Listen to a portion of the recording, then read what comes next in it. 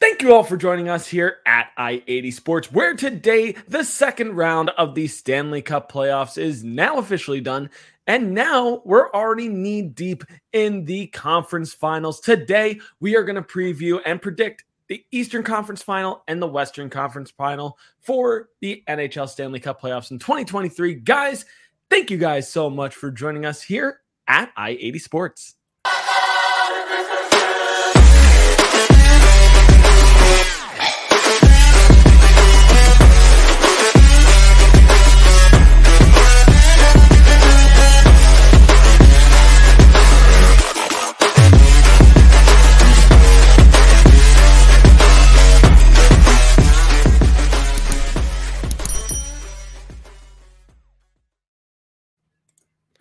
Thank you all for joining us here again at I-80 Sports. Make sure that you subscribe down below, youtube.com/I-80 Sports, and comment down below with what you think of the Eastern Conference and Western Conference finals, respectively. Join the conversation down below. We might even join the conversation with you. We want to know your thoughts. What were your thoughts on the second round? What are your thoughts on the NHL playoffs in general? Because to me, it has just been bananas. While you're there, drop a like, hit the bell notification while you subscribe so that way you know when we go live. Once we hit the Stanley Cup Finals, we are certainly going to be coming to you live with some live reactions to the Stanley Cup Finals as they come. You don't want to miss that. The only way you don't miss that, subscribe down below, youtube.com/I-80 Sports, or make sure you stream us wherever you like to stream your podcast, Spotify, iTunes, wherever you like to stream. Make sure you join us there. If you're on Twitter, make sure you follow us down below at I80_Sports NHL. And if you follow us already, thank you guys so much because we greatly value all of your support.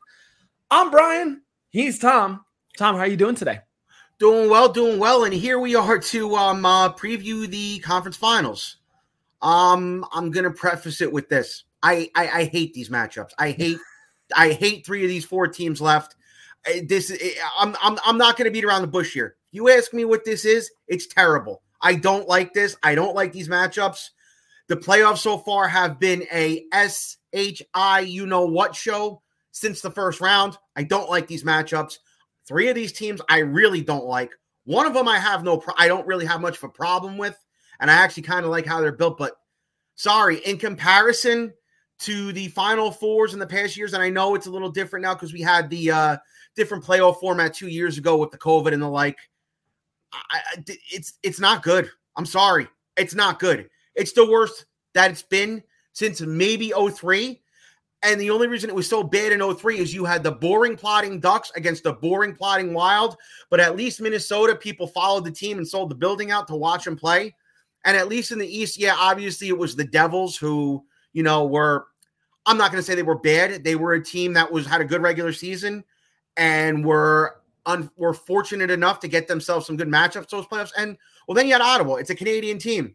It was a newer Canadian team, but still a Canadian team nonetheless who had some decent players like Daniel Alfredson and Marian Hossa way back when. But this just, if you go market-wise, is terrible. It's terrible, and I'm not going to say anything more. But let's just get right to it. Well, with all these Southern team matchups, all I will say, and maybe response to the Southern boys might be listening to you right now, bless your heart. But yeah, I don't know. It sounds like to you that you think that these matchups are SHI broken hockey sticks, if you know what I'm talking right now. With the show after it. But you know what?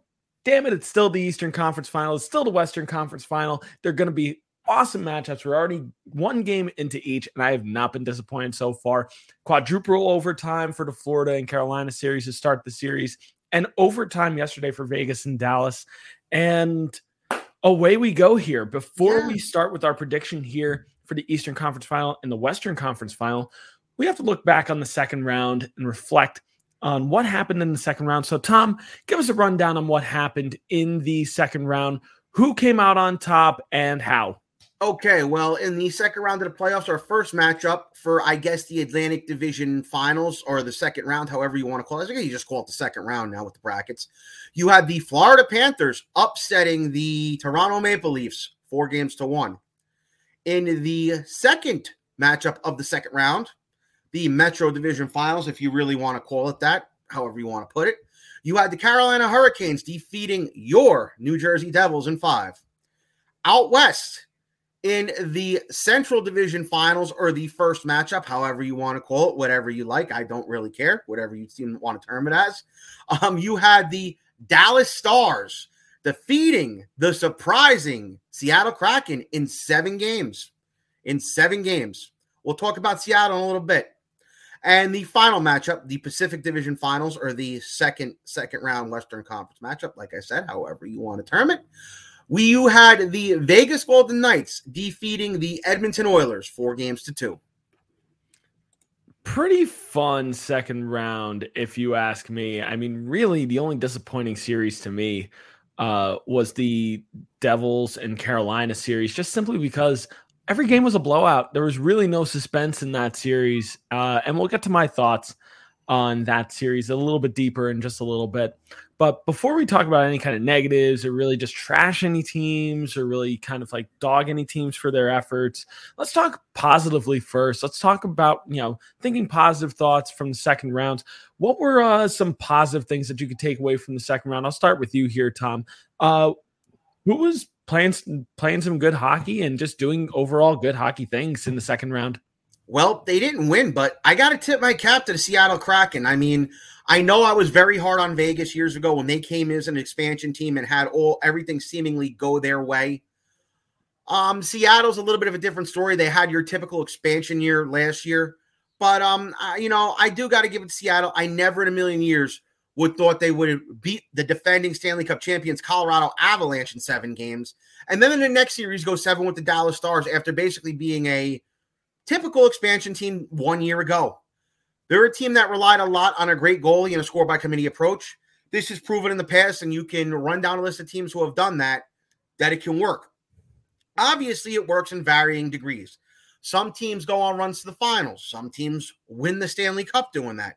Some teams only get a first-round upset out and then either flame out in the second round or do what Seattle did. They go the distance in the second round. They have a lot to build on. They have some good players there in Matty Beniers. Matty Beniers was great for them. They have Shane Wright kind of still lying in the weeds. But what I'll say about Seattle is this. This was a learning experience for them, yes. But if they want to go further in the future, they can't rely on doing this all the time. For your first year with an inexperienced team that's never played playoff hockey before and didn't have a lot of talent up top, by all means, do what you did. You had to do it to get yourselves through. But don't stick to the plan. Try to build on it. Try to work on having, a superstar defenseman. Try to work on getting Beniers and Wright to become those point-per-game top 6 forwards. Because in the end, in this day and age, in this game, that is ultimately what you need to win. I mean, for me, I'm going to elaborate here on Seattle and Tom's talking point here, because I was thoroughly impressed by Seattle's effort in the first and second round. I know general manager Ron Francis came out a few days ago trying to rally the troops after their loss and say, you know what, it's still not acceptable. We've got to do better than that. And I expect better from, my guys next year. Certainly a good way of motivating your team, but there's still a lot to be proud of for the first and second rounds. I mean, if you break down, like, this team took each series to the brink. They took Colorado to the brink on Game 7, came out on top. They took Dallas to Game 7 as well. Arguably, Seattle had the most difficult path in the Western Conference to try to make it to the Western Conference final. And although they didn't make it, they still look great in their effort. Their leading scorer in 14 games was Yanni Gourde, 13 points in 14 games. Yanni Gourde is very familiar with playoff hockey, if we've, of course, followed him from Tampa Bay. And right behind him was Jordan Eberle with 11 points. And yeah, they're lacking depth up top, but they're making the right plays in the draft. And I think it's also going to turn in free agency too, of, trying to really add depth up top for this team. And there's a lot to look forward to in the next few years. You've got Matty Beniers, who had a good showing in the playoffs, 7 points in 14 games. That's only going to get better. A waiver acquisition for them this year, Eli Tolvanen, also had a decent showing too, young as well, to only 23 years old. He's only going to get better. It really still surprised me that Nashville gave up so quickly and for nothing on Eli Tolvanen. More on that maybe in the offseason and, when we talk about these teams and kind of predict how next season is going to go for each. But I was thoroughly impressed by the younger guys on this team, and it's only going to get better because Shane Wright could be with the Seattle Kraken as early as next year. So there's a lot to look forward to there. It seems like Seattle, especially trying to build the proper building blocks, they're trying to build up top and they're trying to build down the center with Matt Beniers at center, with Shane Wright at center as well. It is very similar to how the Devils have tried to build their lineup around Nico Hischier and Jack Hughes in a way. And I think if both of these guys can reach their full potential, we could be looking at that same type of 1-2 punch in the Western Conference like the Devils have in the Eastern Conference. But still a lot to look forward to with Seattle. I think they're going to make some interesting moves this offseason. It's going to be a really, really interesting offseason to monitor for the Seattle Kraken and see what Ron Francis, the general manager, is going to do here. The other team, of course, that pleasantly surprised me was the Florida Panthers. I mean, what more has to be said about how well the Florida Panthers actually did this year? They beat Boston when nobody had them beating Boston whatsoever. They beat Toronto, which we'll get back to that one in just a second. But man, oh man, they did really well. Just to recap their scoring, Matt Tkachuk has been playing like a man possessed, 17 points in 13 games. Carter Verhaeghe has also been great as well, 14 points in 13 games. Alexander Barkov, just like usual, fading into the background, 11 points in 13 games. Other players I wanted to point out from that series that I was actually really, really pleasantly surprised by. Anthony Duclair, 8 points in 12 games thus far. His speed is back in full force. He is a speed demon on the ice and creating opportunities out of nowhere for the Florida Panthers. Brandon Montour has been their best defenseman by far, 9 points in 13 games as well. Nick Cousins scoring the game-winning goal. I was with a buddy of mine, and he was trying to tell me how terrible Nick Cousins was until he scored the game-winning goal. And, well, I don't think he thinks he's that bad a player anymore. And I can't believe I'm actually saying it, but I actually have to say it. I was actually impressed by the defense of Radko Gudas in the second round. I know for those that are used to listening to me, that's not something I normally say, but I have to give credit where credit is due. Radko Gudas has been looking good coming into a contract year for him where he is likely going to go off as an unrestricted free agent after this year. And I think he's trying to secure a multi-year deal with somebody, whether it's the Florida Panthers or otherwise. So it's going to be really interesting to monitor in the offseason.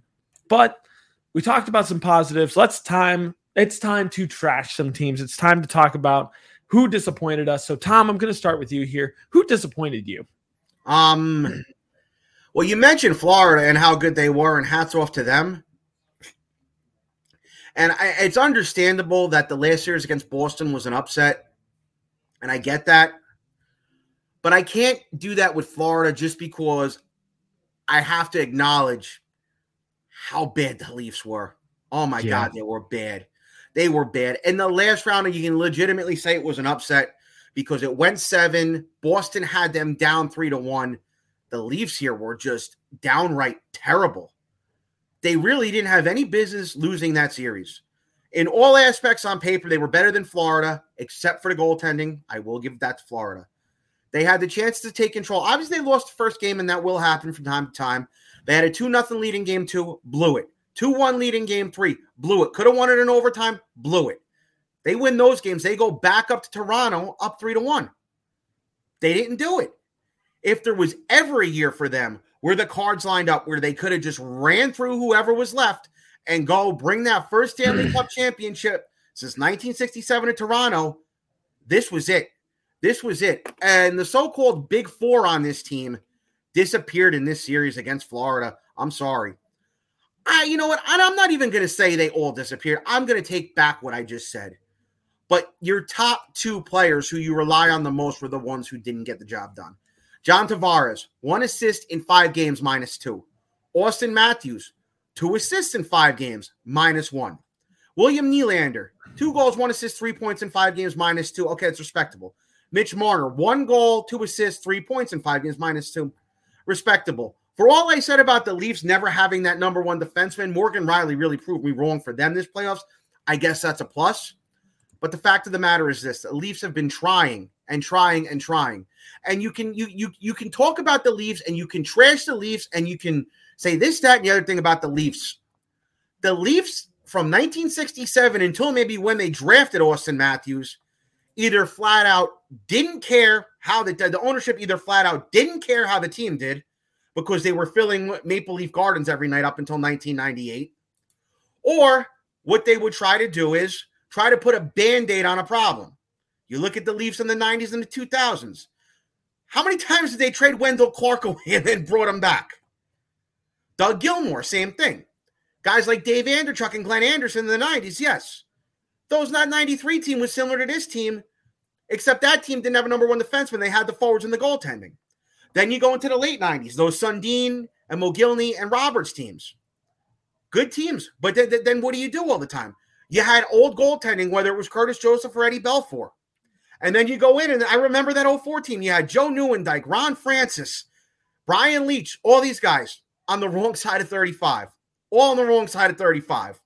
That team would have been around in 1994 or even 1999. They would have destroyed everybody else.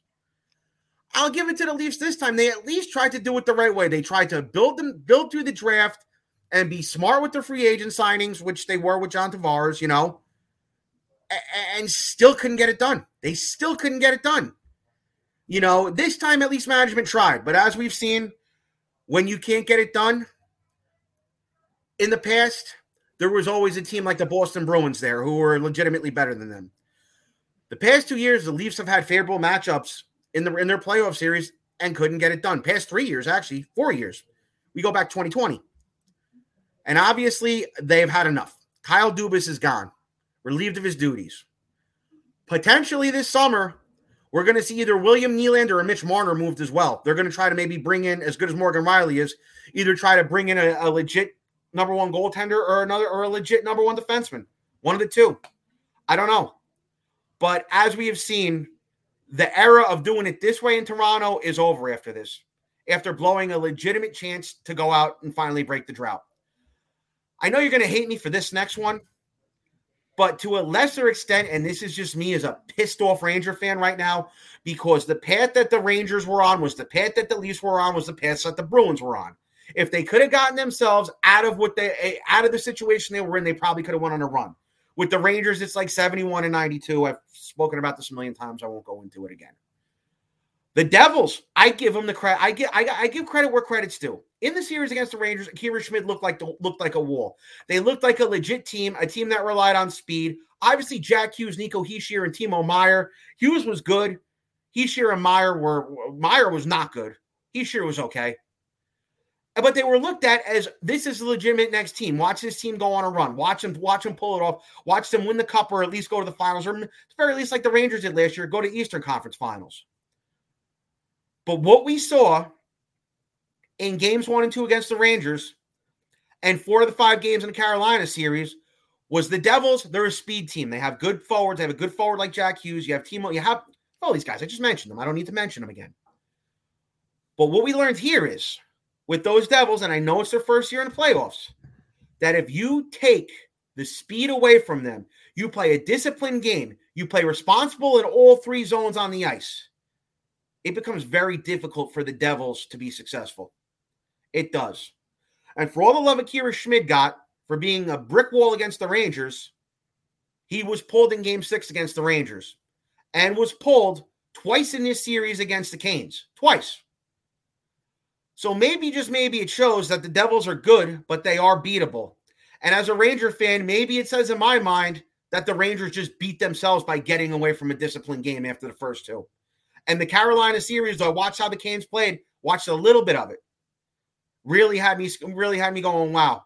All you had to do was take space away from these guys. So, I mean, to a lesser extent, it was a disappointment because you figured, with the names the Rangers had, they weren't anywhere near what Carolina had. But Carolina just executed a game plan that the Rangers executed and beat them in 5. All the 3 of those 4 wins that the Canes had were blowouts. All of which in turn took space away from the Devils, didn't let them play their game. So I will give it. I got to say that about the Devils. A lot of people were saying they're going to be like the Canes or the Pens when they had Crosby early on, but I got to say that about the Devils. They were figured out. They were figured out. See, for me, I'm going to work my way backwards on this one in terms of my thoughts, because I have one team in my mind that's really the most disappointing. But for the Devils, I refuse to be disappointed by the result. They got beat by the better team this time around, and Carolina is farther along in their development right now than the Devils are. The Devils are basically at Carolina's point from like about 3 or 4 years ago, when those younger pieces were really coming along, and they weren't quite there yet. And I think the Devils in time, I think they're going to get there. They're going to get there in the next year or two and really be a force to be reckoned with. And it was a proper humbling experience for them. But you still had contributors on this team. I'm going to disagree with your take on Timo Meier for this series. I don't think he was disappointing at all. And what came out was he played that entire series with a broken nose. And he had a lot of trouble getting used to the fishbowl. Trying to play. The one that I was really disappointed by, and a lot of Devils fans seem to be disappointed at the moment, is Jesper Bratt. He really disappeared in not only the Canes series, but he disappeared in the Rangers series too. He was figured out hard, and it's going to make negotiations for him as an RFA this upcoming offseason really, really difficult for him. And the Devils do have some interesting decisions to make up ahead with their current UFAs and RFAs. You know, you've got a couple key UFAs at the end of this season, Timo Meier being one of them, who I think the Devils are prioritizing trying to re-sign. Ryan Graves, who could be gone with the emergence of Luke Hughes. Damon Severson, where who knows what's going to end up happening with him. He could end up going elsewhere. He could end up staying. Anything's possible at this point. And then you also have a couple of RFAs that you got to figure out as well. Mackenzie Blackwood, I think, is as good as gone at this point. Maybe he gets dealt on draft day and you get some kind of draft capital for him. And Michael McLeod is almost certainly going to get re-signed after a stellar showing in the playoffs as well. But one thing is for certain to me, with all the uncertainty going into the offseason of what the Devils could do, maybe kind of make a splashy move, there's been rumors linking Connor Hellebuck possibly as a trade destination for the Devils. I don't know if I see that unless they make a ballsy move. I don't know if I see that. I don't know if I'd like to see that. And also, general manager Tom Fitzgerald has come out and said that even though they've traded away their first round pick for Timo Meier this year, that doesn't mean that he's not interested in trading back into the first round in a very deep first round draft this year.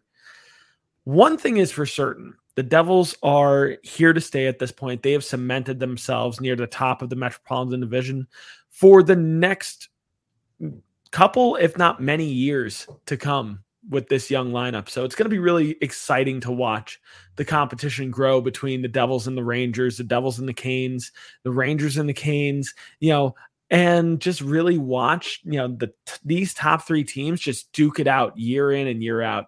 It's going to be good competitive hockey. I could beat Toronto with a dead horse, but I don't know how worth it is.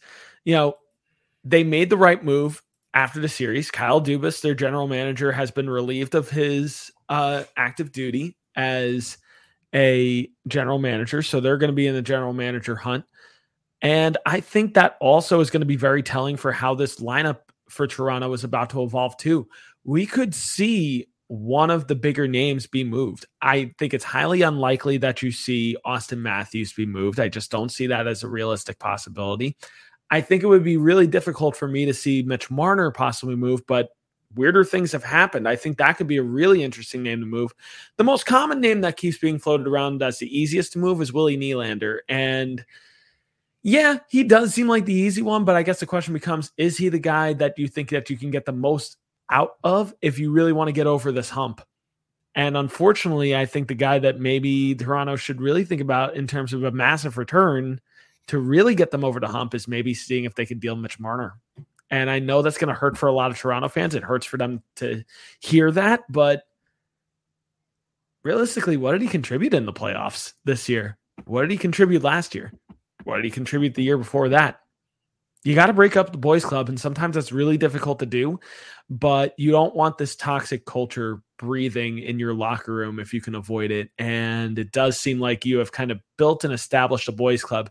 And if you really want to get the most out of this Toronto lineup before Austin Matthews potentially leaves Toronto for greater pastures, you've got to do something soon to try to make this team more competitive. And sometimes you have to trade off one of your greatest assets to get better assets in return and get necessities in return. Morgan Riley cannot handle the defense by himself. Ilya Samsonov was a perfectly fine upgrade in net this season. Is he sustainable, though? Will his progression continue? You only hope so, but this team needs a couple things right now. Michael Bunting is also, I believe, a UFA after this year as well, and he could be walking too. So Toronto's going to have a really interesting offseason. And if I'm Toronto fans right now, I'd wear a hard hat because it's going to be a bumpy ride. To me, the most disappointing team to me, and I know some people are going to disagree with me here, but I don't care, the Edmonton Oilers. I really was thoroughly underwhelmed by the effort that the Oilers put forward.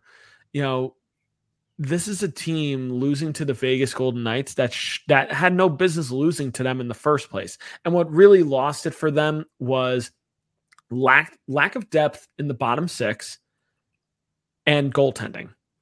Because I'm looking at the stats right now. Yeah, it's great. They have Connor McDavid, 20 points in 12 games. They have Leon Draisaitl, 13 goals in 12 games, 18 points in those 12 games. You had a fantastic defenseman in Evan Bouchard with 13 helpers in 12 games as well with 17 points. Zach Hyman showed up to play for the most part, 11 points in those games. Ryan Nugent-Hopkins picking up 10 helpers, but only 11 points, so only scoring 1 goal in this endeavor in the playoffs. Matthias Ekholm was also pretty decent with 7 points in 12 games as well. Just a good stay-at-home defenseman there. The rest is just dog water, though, to me. Evander Kane, not enough from him. 5 points in 12 games. Klim Kostin, sure, 5 points in 12 games for him. That's perfectly fine. I'm not going to dog that. Ryan McLeod, 5 assists in 12 games. Kaylor Yamamoto, I think he's still nursing an injury of some kind because only 4 points in 12 games is kind of rough. Darnell Nurse, 4 points in 11 games as well. I'm sorry, you're paying him the most money as your defenseman, and he's only mustering up 4 points, and he was also a -2. That's questionable. And the rest, you had guys with 3 points or less. You need more from your bottom six. You need more contribution. And it's really tough because Edmonton has basically handcuffed themselves in their cap with Connor McDavid and Leon Draisaitl, which you had to do. They're the 2 best players in the NHL. But you got to make some decisions now. You got to see if you can, open up some cap space and get something. Stuart Skinner tried his best in the playoffs this year, but I mean, an .883 save percentage and a 3.68 goals against in 12 games isn't going to cut it if you're going to try to reach the Western Conference Final. The guy who they opened up their wallets to in the offseason this past season, and Jack Campbell, I hope he figures it out. I really hope that he gets the voices out of his head in the offseason, has a good start to the regular season next year, and we don't have to talk about how much of a waste of money Edmonton overpaid for Jack Campbell to just ride the pine. Disappointing on all endeavors here for Edmonton. If you're Connor McDavid, you're probably frustrated as hell at this point. You're 26 years old. You're a guy that probably should have won a cup by this point, and you haven't. And with how talented their top six is, it's embarrassing that they can't make it past Vegas. And I thought that Edmonton was a better team than Vegas, honestly. It's difficult. It's really, really difficult to see. Lastly, shame on ESPN for not moving Sunday Night Baseball when you had Connor McDavid, the best player since Wayne Gretzky, playing in a do-or-die Game 7. And ESPN didn't want to move Sunday Night Baseball. So what did they decide? It was Game 6, actually. Game 6, my bad. It was still do or die for Connor McDavid, but no, I know. And if the Leafs didn't screw it up, that their Game 6 would have been that night. But I don't remember if it would have been on TNT or ESPN. I don't remember. But even still, a 10 o'clock game at that point. I'm kind of echoing Ryan Whitney from Spit and Chicklets right now, but a 10 o'clock game on the East Coast, like, yeah, the East Coast isn't be all end all, but like realistically, you had an NBA playoff game at 3:30 in the afternoon on the East Coast. You had this wide 6.5 hour gap between these games. You couldn't have moved something to at least try to get this into the primetime slot. It's a bad showing by ESPN. It's a bad showing by Bettman here. I hope it improves as we go across the Eastern Conference Final and the Western Conference Final. I'm not surprised at all with ESPN. I'm not surprised at all with what they're doing. It's between that and PK Subban acting like a complete idiot. It's enough is enough. I mean, listen, I know he was a devil and all, and I really didn't even want to bring this up, but now that you got me there, I'm sorry. And this may be the Ranger fan in me. The way he acted during the intermissions of Game 3 on that Saturday night primetime game was effing unacceptable. I'm sorry. I mean, you have Mark Messier there too, who has done a lot of stuff off the ice that has pissed me off. And even though I'm a Ranger fan, even Messier sat there and was impartial. I'm sorry. I mean, I get that ESPN wants to be the storyteller in the TMZ, but the way he's acting is over the top. And I'm sorry.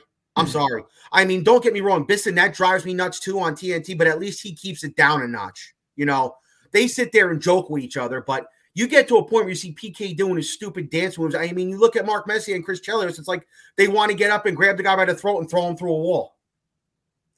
I get having fun, and I'm not about to be the fun police whatsoever. Right. I kind of like the youth that he kind of brings to the booth. What's not okay is fat shaming. Like, that to me is not acceptable. It's not even that. It's not even that. I'm just going to say Game 3, and I'm a Ranger fan, and I'm not trying to be biased. When he's sitting there with a Devils jacket on chanting, "Let's go Devils" into the camera on a primetime broadcast where you're supposed to be impartial, for a guy who never won anything on the Devils and never even played a playoff game, where you have Mark Messier next to him, but I'm taking Messier's side, and I trash him a lot too, and don't get me wrong. Messier, who won a Stanley Cup in New York, went to an Eastern Conference Final with the Rangers, and is sitting there with a "are you effing kidding me" look on his face. To be fair, though, to be a devil's advocate, pun intended, almost every commentator, whether it was in the booth or in play-by-play and color commentary, could not, unless they were talking about Jack Hughes, could not find any positive comments about the Devils throughout the entire series. Really struggled to say anything. Paul Bissonnette was so biased towards the Rangers throughout that whole series. He was almost like morphing into Sam Rosen in front of me. I understand positive comments. I get where you're coming at, but positive comments and openly rooting on the air are two totally different things. Yeah, I guess. But look, PK's still going to be green in the booth at the moment. And believe me, it's going to be what it's going to be. Yeah. Bissonnette has trashed the Rangers many, many times in the past as well. So, Biz is just a troll to begin with, but But anyway, let's move on. It's time to preview the Eastern and Western Conference Final. Let's start here on the Eastern side of things. The Florida Panthers versus the Carolina Hurricanes, which we already had a barn burner in Game 1. Quadruple overtime with Matt Tkachuk scoring the game-winning goal with 12 seconds left in quadruple overtime. It's going to be a fun series, but let's get down to the nitty-gritty. Tom, what are you looking forward to in this series? Who are some players to watch, and who do you think comes out on top? I don't like this series at all, like I said before. I don't.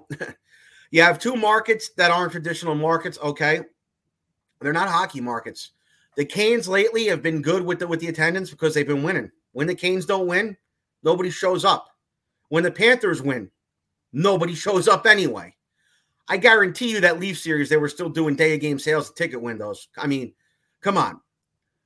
But on to the serious part about it now, and away from my opinion.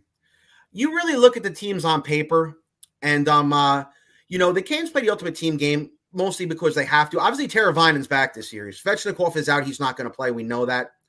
The ultimate team game, the Canes do have the better depth. The Canes are a little bit better on D as well.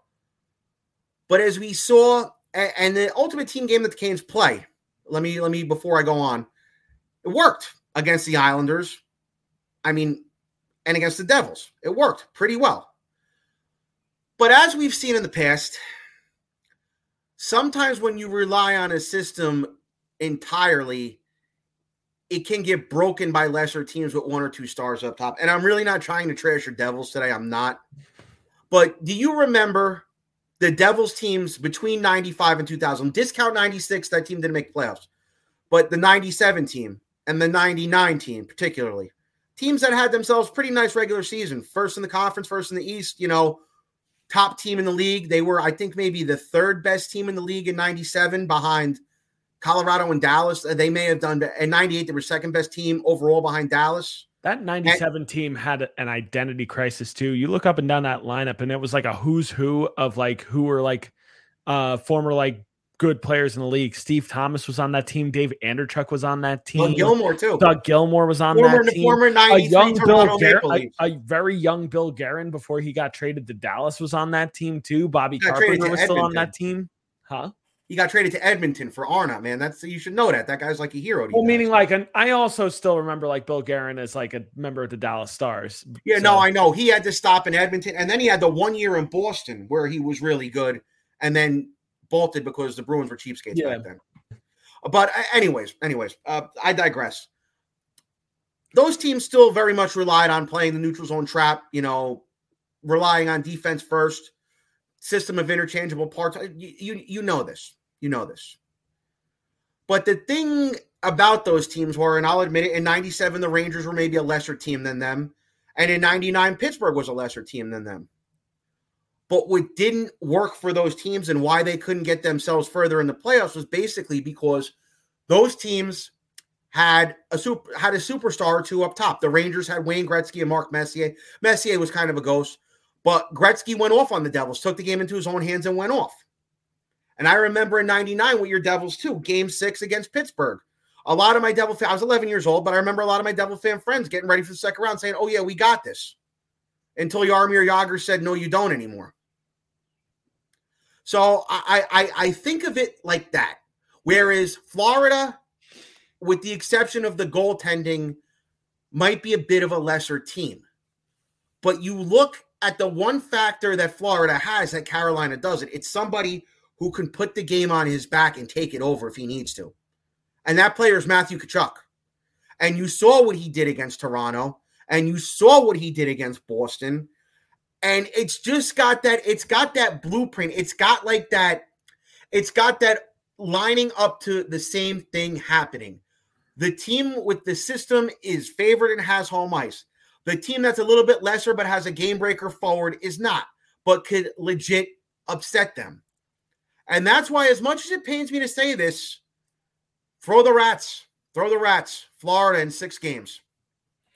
Really, really good take. But I think one thing is for certain, this is going to be a tilt. And both teams are hot and have arguments to be made on either side of who goes to the Stanley Cup.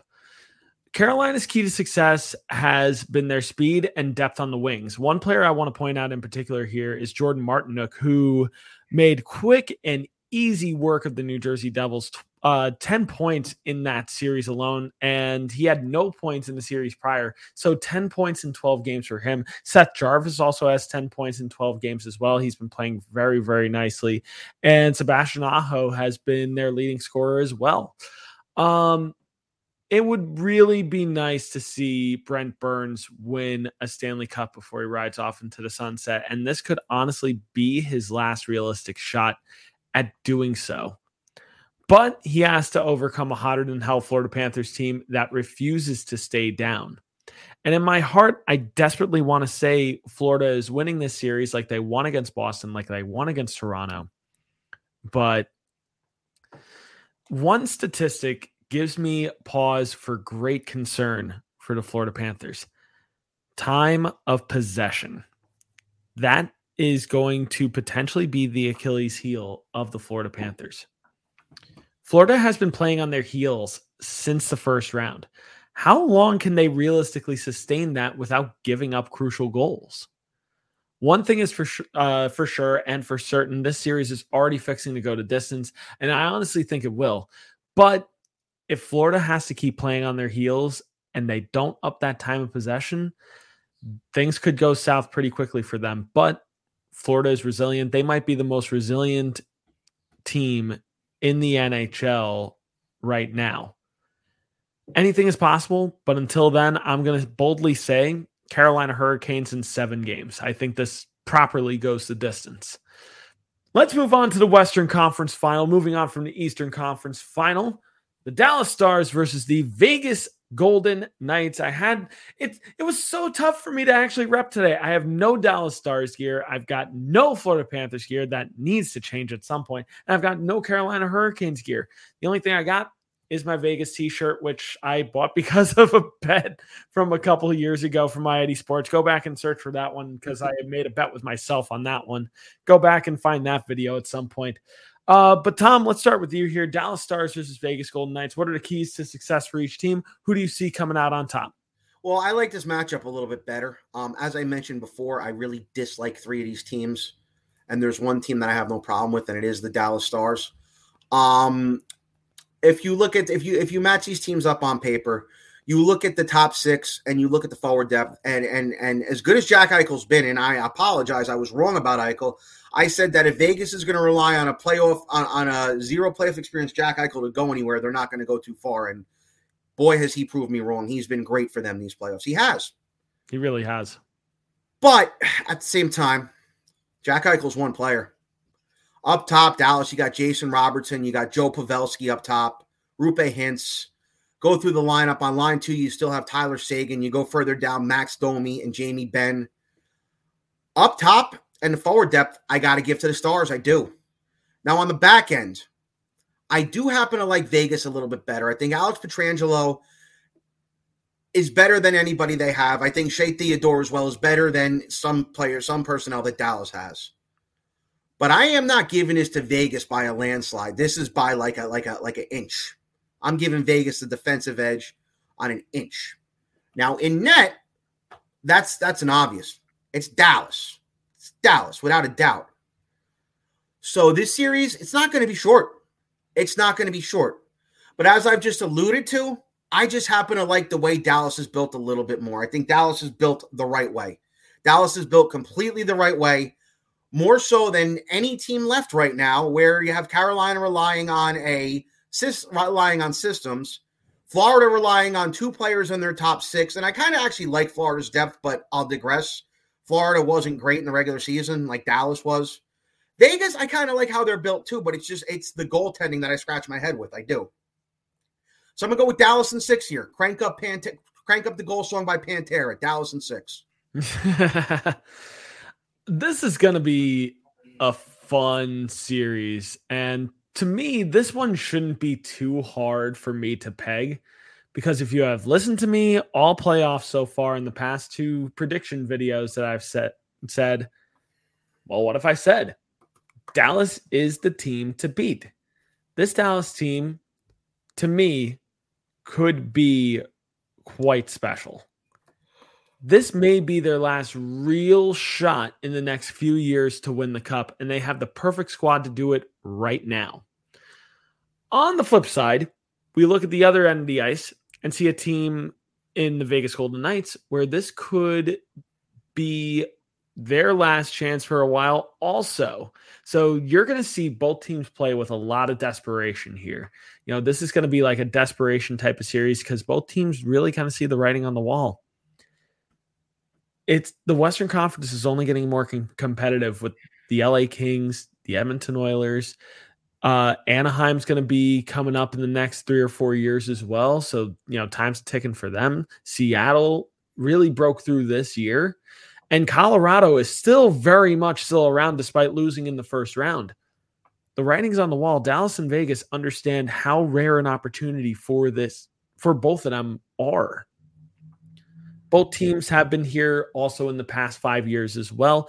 They know what it takes to reach the Stanley Cup Finals. Both teams have been to the Stanley Cup Finals within the past 5 years of each other. So now, to that I say, let the battle commence. On the forward side of things, it shouldn't really be too hard for me to peg in terms of like who I want to give favoritism towards, but It's a little bit of a wash to me. Both are pretty deep on the offensive side. If I were to give an inch, though, I would give it to Dallas, just because Rupe Hintz is playing like a man possessed right now. 22 points in 14 games. Jason Robertson is also a point per game right now with 14 points in 14 games. Joe Pavelski has come back from his concussion like a man possessed, 12 points in 9 games as well. Jamie Benn and Max Domi also both playing very respectable hockey, 11 points in 14 games for both individuals. Tyler Seguin playing really nice hockey as well, 9 points in 14 games. Evgeny Dadonov, the difference a change of scenery makes, 9 points in 14 games for him. And Miro Heiskanen, I mean, what more can be said? 9 points in 14 games for him. He's the best defenseman on the ice right now for the Dallas Stars. Thomas Harley, I also got to give a shout out to as well. The rookie defenseman, 7 points in 14 games for him. He's also been very, very solid too. Wyatt Johnston, also with the game-winning goal for Dallas to bring them to the Western Conference Final too. The youngster, 19 years old, 6 points in 14 games too. Up and down this lineup, I mean, Dallas is deep, deep, deep, deep, deep. Defensively, look, as much as I want to give Dallas the edge here, I give Vegas a little bit of the defensive edge right now. Their defense is very solid with Alex Pietrangelo,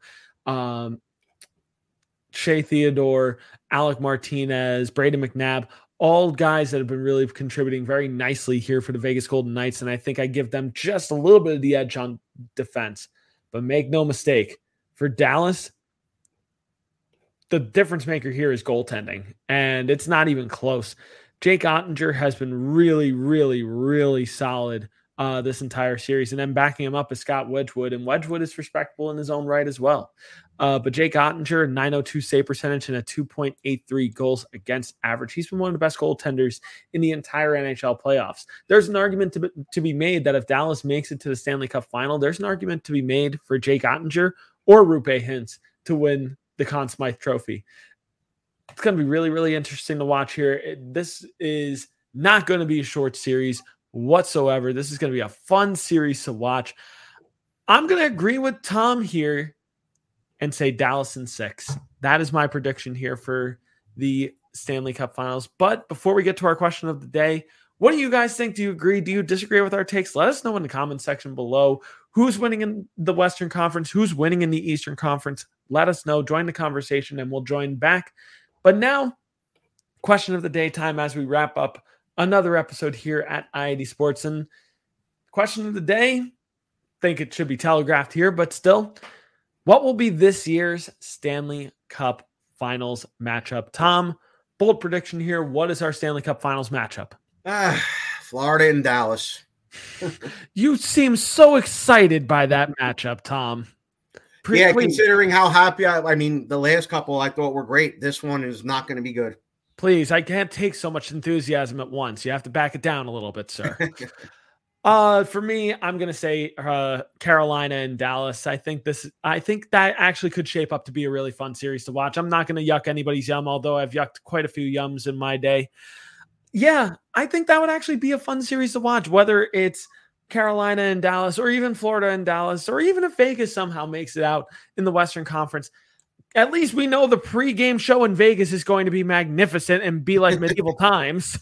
But, man, all I know is playoff hockey is something else, and I've been having a fun time watching playoff hockey this year. This might be one of the best playoff hockey that I've watched in recent memory from the past couple years, for me at least. I know Tom might have difference in opinion here over the past few years, but it's been a lot of fun to watch.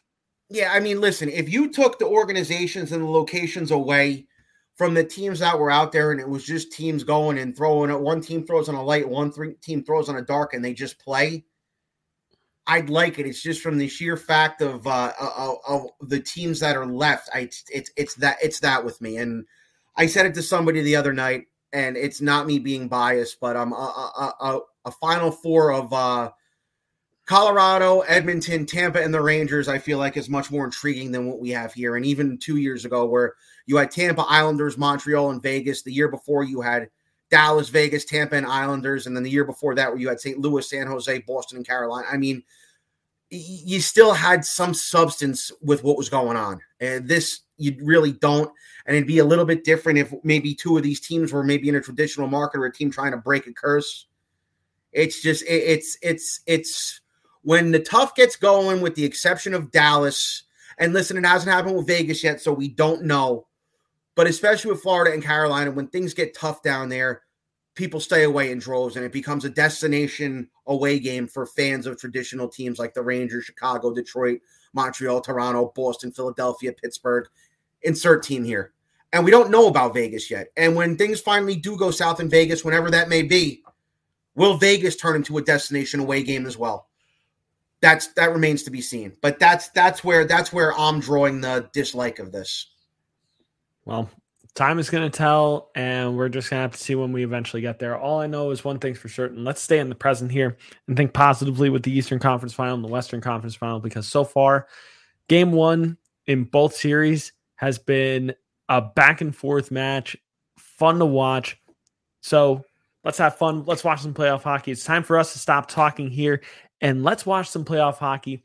Join the conversation down below, and while you're there, subscribe, youtube.com/i80sports, and make sure you hit the bell notifications so that way you guys know when we go live, when we start talking about the Stanley Cup Finals. We're going to be going live more than likely before every single matchup to give you our previews and predictions throughout the series. You don't want to miss that. The only way you don't miss that, subscribe down below, hit the bell notification, youtube.com/i80sports, or you can stream us on your favorite streaming platforms as well, Spotify, Apple Music, wherever you prefer to stream. And if you're on Twitter, make sure you follow us down below at i80_sportsNHL. And if you follow us already, thank you guys so much, because we greatly value all of your support. But it's time to move away from our predictions, from our previews, and it's time to watch some playoff hockey and really get this thing over with. We'll see you guys in the Stanley Cup Finals. Until then, I'm Brian. He's Tom. This has been our conference final previews here at i80 Sports.